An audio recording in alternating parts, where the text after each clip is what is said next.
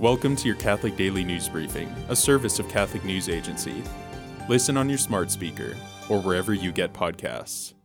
Ukraine's President Volodymyr Zelensky said on Tuesday that he had spoken to Pope Francis on the phone, telling the Pope that he would welcome Vatican mediation to end the suffering in his country.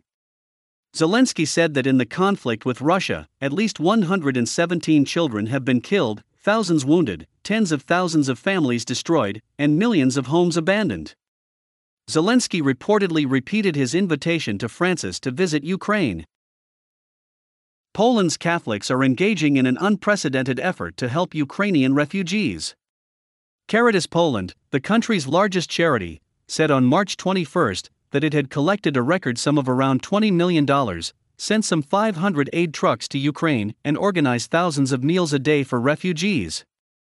According to the UN Refugee Agency, Poland had seen an influx of more than 2 million refugees from Ukraine as of March 21. On the first of 4 days of confirmation hearings for Supreme Court nominee Ketanji Brown Jackson, senators signaled interest in the judge's legal view on topics including abortion and religious liberty. President Joe Biden nominated Jackson to replace the retiring Justice Stephen Breyer.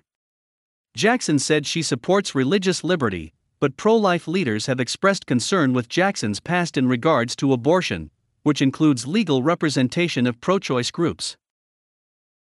Today, the Church celebrates Saint Leah of Rome, a 4th-century widow who left her wealth behind, entered consecrated life, and attained great holiness through asceticism and prayer. Thanks for joining us. For more, visit CatholicNewsAgency.com.